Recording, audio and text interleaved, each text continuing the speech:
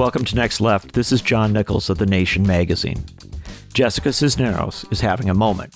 She's a 26-year-old lawyer from Laredo, Texas, and she's making her first bid for office in a district that stretches along the Mexican border and up toward San Antonio. That's a long way from Washington, but everyone is talking about this political newcomer as she runs for Congress. Elizabeth Warren calls her, quote, a Democrat that will be on the side of working people, not the side of big money and obstructionist Republicans. Emily's List is backing her, as is the Justice Democrats movement. Alexandria Ocasio-Cortez says Cisneros is, quote, going to fight for real people, not big corporate donors like the Koch brothers, Geo Group, and Exxon. When Jessica is elected, not only will I no longer be the youngest person in Congress, I'll have a strong new ally in the fight for Medicare for all, getting corporate money out of politics, and fixing our broken immigration system, end quote. What's striking is that Cisneros is not running for an open seat or taking on a Republican incumbent. She's running against a Democratic incumbent, Henry Cuellar, who ran his first campaign for public office almost a decade before Cisneros was born. The incumbent's a so-called blue dog Democrat who takes lots of money from the private prison industry, votes with the NRA most of the time, and often breaks with fellow Democrats to side with President Trump. Yet he's backed by House Democratic leaders such as Speaker Nancy Pelosi. Cisneros is forcing Democrats to take sides as she mounts a classic challenge to the compromises that the party so frequently makes. We spoke to her in Laredo, and she is our guest this week on Next Left.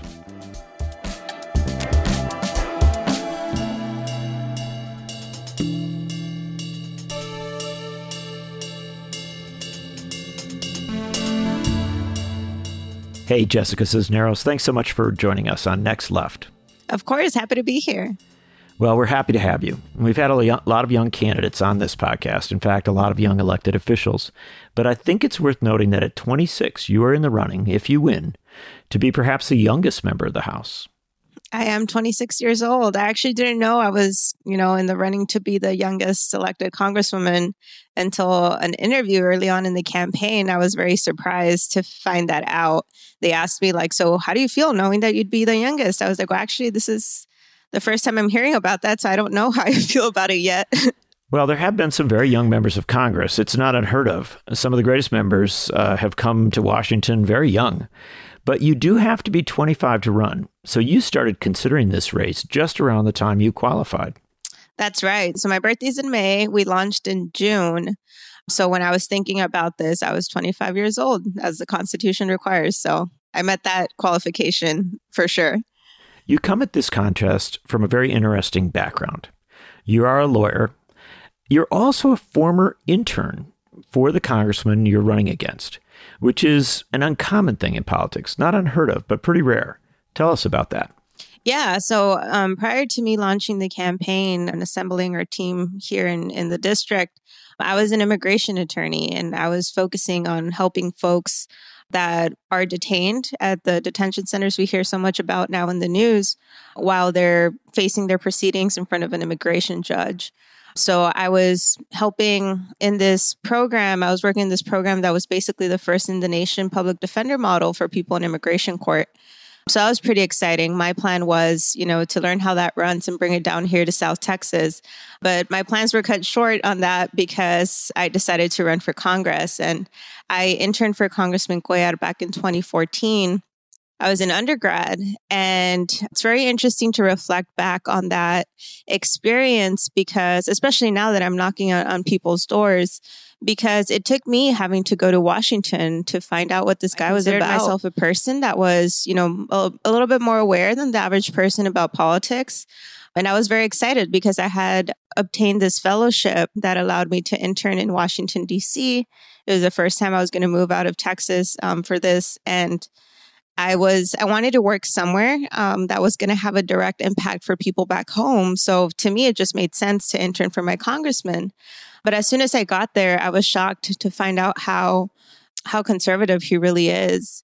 and how he basically, bends over to the will of the Republican Party and his buddies. And to me, that just wasn't acceptable. I think the most shocking thing of it all, something that really stuck with me, was the fact that he knew I was a constituent. I was the only intern that was from the district that semester. And never once did he approach me as a constituent. Never once did he ask me or take 2 minutes to, see what I thought the issues were back in our district, how we should be helping the people back home. And to me, it was like, if I'm in his office full time, 9 to 5 every single day during the week, and he never once approached me that way, well, what's happening with the people back home that aren't in his office and he doesn't have access to as much as he has access to me there in the office? And that's been the story as we've been knocking on doors, where people are just tired of that absentee leadership. And I think for me, knowing that he was voting with Trump 70% of the time in the last Congress, and as I was facing frustration being an immigration attorney under the Trump administration, you can imagine how heartbreaking of an experience that was, seeing how, the clients and the families that I was working with were being torn apart. It got to a point where I was like, you know what, if the laws are the problem and this is happening because we have absentee leadership, then I'm going to listen to my community. They're asking me to run, and I'll step up because they believe in me, and I should believe in myself at that level too. You're from Laredo, Texas. I am from Laredo, born and raised here in our hometown, right on the river. The interesting thing is that the region you live in is a very Democratic region. You have a Democratic congressman, but as you point out, he frequently votes with Donald Trump. In these increasingly divided times, that's an uncommon thing. Why do you think there is that disconnect there? Yeah, so a little overview of our district, just to put it in context for folks that aren't familiar with Texas 28. So it's a district that runs from Northeast San Antonio down to Laredo, which you mentioned is my hometown. It is. Proud Laredo in here. And then down to the Rio Grande Valley, to the outskirts of McAllen and Mission. It takes about 6 hours to drive through it. It's a lot of ground to cover, 3 different areas of South Texas. And it's a 77% Latinx population here. Spanish is a default language for most folks, my family included. And as you mentioned, we're a very strong Democratic district. This is a district that approximately went to Hillary Clinton by 20 points in the last presidential election. In the Senate race between Beto O'Rourke and Ted Cruz, also went to Beto by approximately 20 points. And yes, we're being represented by one of the most conservative Democrats in Congress. His brand of bipartisanship is basically giving Republican legislation the Democrat stamp of approval so that they can call it bipartisan. It's always him jumping to the Republican side and Cuellar never bringing Democratic legislation. And people here are aware of that. But the thing is that in a district like this, where if you make it out of the Democratic primary, you're going to win in the general election, because that's just how blue our district is. Cuellar hasn't had a primary challenger in over a decade. And a lot of it is because he's leaning into these stereotypes that South Texas folks are super conservative and that we love the way things are. But I can tell you, people don't love working 2 or 3 jobs to put food on the table. We don't like having to go into Mexico to get basic, access to healthcare that we can actually pay for. So as we've been, running in the past 4.5 months, people are so excited that for the first time in 13 years, it's not just going to be Henry Cuellar's name on the ballot. Jessica Cisneros is going to be right there too. In South Texas, there is, as you point out, an overwhelming Latinx population. You identify as the proud daughter of Mexican immigrants, and I think for listeners around the country, it's perhaps important to give them a sense of the border region. This is a place where families live on both sides of the river, where people know these immigration and trade issues that the rest of the country talks about as an everyday experience. Definitely. So, yes, my family actually started off here in the United States. They came here because my sister needed urgent medical attention. That it was a very high-risk operation that no doctor in Mexico wanted to perform. So they found someone in Houston, and that's how they started off here. My parents were farm workers prior to the 1986 immigration reform, which is how they were able to obtain their permanent resident status. And then they moved down to Laredo because, like you said, I have a lot of family on the other side, on the Mexican side. So they wanted to be closer. And then I was born and raised here in Laredo. And this area of the country is so cross-cultural. My childhood park is literally right next to the Rio Grande River, where you could see Mexico right on the other side. Anywhere you go here, any restaurant you go to, the first language they're going to speak to you is Spanish. At home, that's what people talk about. I think about 60% of folks, speak Spanish in their home. And all of that was really what influenced me to be an advocate for my community, for people that look like me and my parents and my neighbors. And, knowing my parents' immigrant history, knowing how this environment is really a blend of Mexican and American cultures, and being truly bilingual, all those skill sets were just geared toward me being a lawyer and an advocate. But yes, this is a wonderful area of the country that unfortunately, I think, especially under this administration, has been portrayed in a negative light. I think when people come down here and visit and look at the river, they're surprised to find out that it's an outlet mall. Because for us, it's like, this is where our parks are. We just take walks around here. Like it's really some of the safest, areas of our state and country, really. But unfortunately, it's been painted, very negatively as a place of crisis when that's not the case. So I'm very happy that even I think one of the good things that's come out of this campaign is that we're giving a platform and we're using it to try to accurately describe our way of life down here in South Texas, that it's not what people perceive it to be, but we're just a bunch of hardworking folks that are just trying to get by and provide for our families. And all we ask for is that opportunity. But unfortunately, with the leadership that we've had now, it kind of seems like we don't even have that opportunity. So that's what we're fighting for. One of the great things about the online ads and the campaign videos you've made is the mix of Spanish and English in the ads and the fluidity with which you will be speaking in English and then switch over to a Spanish word or a couple of Spanish lines. That really is the language of the district, isn't it? Así es for us down here, man. Like we can switch between English and Espanol, quickly, because that's just how we talk down here.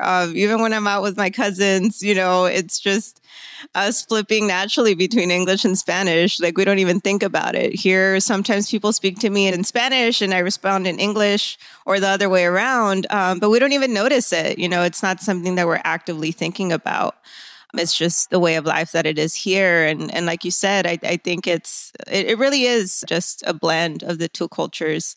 And it's something very unique and special here. And when people ask me like how it is, living in this area of the country, I always talk about, my uncles playing, softball on the weekends, and how they literally play on the side on the riverbanks. And sometimes a home run means that the ball is on another country, because that's how close it is. And that's just the way of life down here.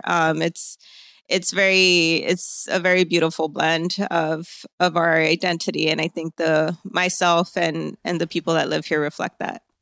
But that's become challenging because of national politics. When you have an administration in Washington and a Congress that is talking about building walls, or is doing the detentions, or is changing trade policy, mangling trade policy, all of this becomes very, very real on the border, doesn't it? Definitely. And I think what people here are upset about is that we've been absent from the table when we're having these very important conversations, whether it be about trade, for example, the USMCA. Folks here, it's really concerning. As I'm knocking on doors, talking to members in the community. For example, my father, this is when I first realized how big of a pervasive problem it was. He didn't even know that NAFTA was being revisited, and he's been a truck driver for 30 years. And that got me curious, and I started asking more folks in the community that are, supply chain managers, warehouse workers, other truck drivers. And it's scary to know that folks that are going to be directly impacted by these trade policies that are being negotiated out of Washington, they're not even aware that this is happening. The same thing in terms of immigration, getting the wall built. It's going to be built here, right? And people aren't happy about that. And instead of having a representative, someone that's going to actually be championing and being vocal about how much we don't want the wall in our backyards, we have somebody who's basically, selling us out and voting to fund the wall.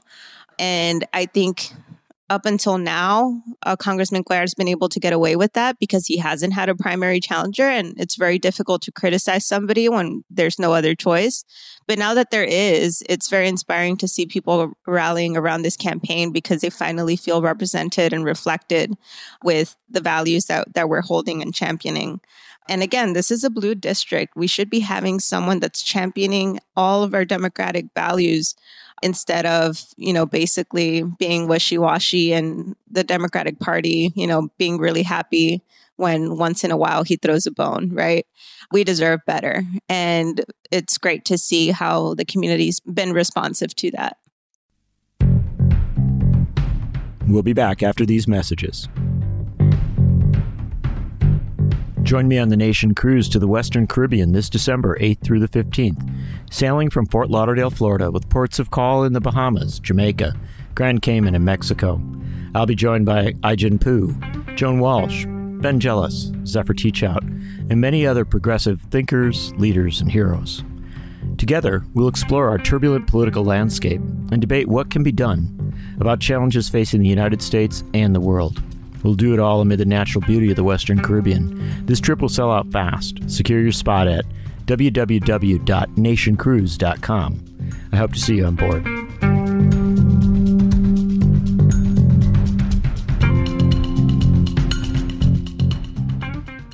One of the things I've noticed as I've reported along the border is that environmental issues are really big. So often, again, the national media has a handful of issues that they talk about. But in border communities, I've often had people raise a distinct range of environmental concerns. You've made those concerns, along with the Green New Deal, a big part of your campaign, and that's very relevant to the people you seek to represent. Environmental racism is a thing, and environmental issues are very personal for us down here. I think a recent example of that was here in Laredo, Texas. We had a water boil notice for a couple of weeks where we had to boil our water before it was safe to drink. And, that was a result of terrible infrastructure that needs to be invested in so we can rebuild it and make sure we have clean water. Also, the fact that the Rio Grande River is our only source of water here, and we need to make sure we're not polluting it, because if something happens to our river, we have no water, and that's going to be chaos for our community. We don't know what we're going to do. Further south in our district, in Hidalgo County, I was a couple of weeks ago talking to this woman who led the charge in a lawsuit where there was a chemical plant established in the area of Mission, Texas. And as a result of the pollution and the toxic chemicals that were coming out of that, there's a lot of people in Mission that were born with birth defects, right? And obviously that it was put in a community of color. A lot of these things are happening in communities that look like ours because of trade also being a very important part of our economy here. We're also not thinking about the environmental impacts. And there's a lot of, it's not uncommon to have elementary schools next to industrial parks where unfortunately kids are breathing in pollutants and toxins, and that's affecting them, and asthma being a pervasive issue.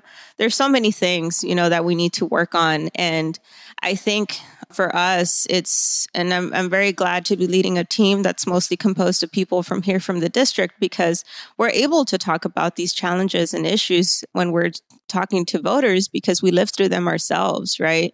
And I think with policies, ideas like the Green New Deal, usually we try to talk about unpacking what the policy means first and how it's going to affect us in our day-to-day here, and then giving it a label, right? And saying like, well, this is what the Green New Deal would, address. And I think that's been working great with the people here because unfortunately, since this is the first primary challenge, this is the first competitive congressional race in a very long time, we haven't been having these conversations in a decade, right? So it's great, like I said, to see us engaging the community and them feeling grateful that we're taking the time to do outreach and we're taking the time to engage them in these conversations because we have been left out for a very long time. Your campaign has been a very grassroots effort down in the district. That's a big deal because you are running in a huge district, a district as large as some countries and much bigger than some states. Yeah, it has been definitely a grassroots effort from the very beginning. I mean, we're not naive, right? We know the challenges that we're up against, and we know that it's no small feat. But at the same time, hard work is one of the biggest values that we have here in South Texas. And we're not afraid of hard work. That's something that we've been doing, our entire lives here. For us, again, I think it's just the reason why we've been getting a lot of momentum on the ground is because people want to see this kind of leadership in our communities. The fact that we're not taking any corporate PAC money, like that really resonates with voters, not only on the Democrat side. Sometimes we do run into the occasional Republican while we're out canvassing. It's a strong blue district, but there are some Republicans down here. And even they like the idea of not being beholden to corporate interests, and I think that that's the transparency that folks want to see. And also the fact that we've proved that we can run a competitive race without having to take any of that corporate PAC money. In this last quarter, Cuellar outraised us by a bit, but it wasn't by a lot. And you're talking about somebody who's a 30-year career politician versus somebody that's, been in this race for 4 months. And I think that sends a statement, the fact that we didn't take any of that corporate PAC money and that we are running the race that we want to run and had envisioned, and that we are doing it successfully. And that's why we've been able to get a lot of traction nationally, but more importantly in the district, because of the fact that we're sticking to our values and not selling out is very important. I'm interested in the support you've attracted from around the country. You have earned endorsements from a sitting member of Congress, presidential candidate. This is pretty rare for someone challenging a Democratic incumbent. It doesn't happen very often. What people are suggesting is that this candidate, you, running there in South Texas, has a potential to represent the district, of course, but also to add something to the national discourse. Yeah, and I think the reason why we've had a lot of support, nationally is because, we're, like I said, we're sticking to our values. We've got the talent. We got the potential down here in South Texas. And again, as someone that's leading a team made up of mostly South Texans, that's been the story of our lives. A lot of people, maybe from the very beginning, just because of who we are and, that we are working class, brown folks from the border, a lot of people have not expected much from me, given my background growing up. They underestimated me. But one thing that I take pride in is when people take bets on me, I shock them and I'm able to rise up to the challenge. And that's been the story for the other folks on my team as well. And that's the story that we're telling, folks nationally as well, is bet on us. And you're going to see the kind of work that we're putting into this campaign. You're going to see the successes of it. And for us, it's been incredible to get the support from people like, Senator Elizabeth Warren, Congresswomen Ocasio-Cortez and Presley, Emily's List, jumping on board as well. And our very first endorsement of Justice Democrats, Sunrise Movement working, the list goes on. And it's because they see, again, the potential of our campaign, the fact that it's already moving folks in the district and, getting them engaged for the first time in years. It's a powerful thing, and it's great to have and count on their support, because I think that's going to be the difference in the long run, because we do have to, make sure that we're meeting people at the doors at the level that we need to. That obviously takes time, that takes effort, that takes investment. But we're very lucky and blessed to have the support of folks that believe in us and are jumping in very early. And that translates also to support here on the ground, where we've had leadership here also standing next to us. And then, our volunteers, which are the heart and soul of this movement as well. There's a significance in another sense as well, because you're running in a primary. If you win that primary, you've built an organization, which I would presume you would certainly keep running at full steam going toward the November election. Texas is a state where it is often said a moment will come when it flips to be a blue state, a state where a Democratic presidential candidate could perhaps win in November. So mobilization in the Valley, mobilization in South Texas, that's a very huge deal going into a November election. That's right. And I think that's how this campaign fits into the larger conversation statewide and nationally as well. I always say that South Texas is key in turning Texas blue. So the infrastructure that we're setting up and the voter engagement that we're bringing in, for us, obviously, one of our wins is going to be winning in March. But I think the bigger victory is teaching ourselves how to organize not just around candidates, but around issues, right? And that's something that we're hoping is going to remain even past our March 3rd primary. And this campaign couldn't have come at a better time because there was already this budding activism here in Laredo. The Valley and San Antonio are a little bit more organized, but obviously we're trying to do our part in making sure that voter turnout is going to be bigger than what it's been before. I think in the last presidential primary, it was hovering around 11%, which isn't a lot, obviously. And for us, a big win is going to make sure that more folks are engaged and are inspired to go out and turn out to the polls. On this podcast, we often talk about the culture of the places where people are running, especially when they're folks like you who have deep roots, born and raised in their community. Tell us about the music scene in Laredo. If I was coming down there, who would you tell me to listen to? What singers, what artists should I tune into? Yeah, I mean, I think I wouldn't be a true Tejana if I didn't recommend Selena Quintanilla, right? I think there's a lot of, we actually have a playlist that we came up with at the very beginning of our campaign called Cambio para Texas 28.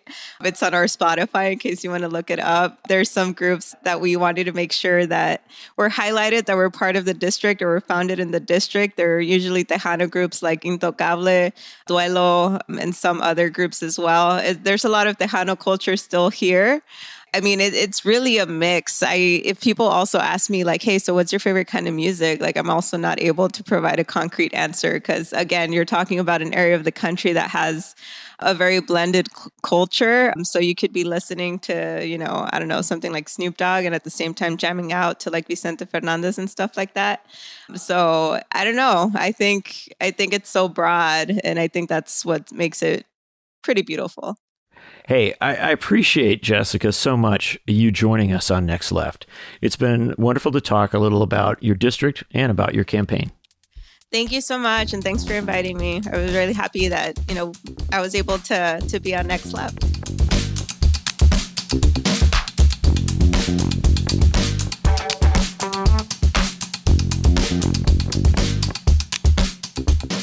This episode of Next Left was produced and edited by Sophia Steinert-Eboy. Our executive producers are Frank Reynolds, Aaron O'Mara, and Katrina Vandenheuvel. Our theme music is Deli Run by Ava Luna, who you can check out at avalunagroup.com. Our logo was designed by Sinead Chung. If you're enjoying the show, please let us know by rating and reviewing us on iTunes and subscribing anywhere you get your podcasts.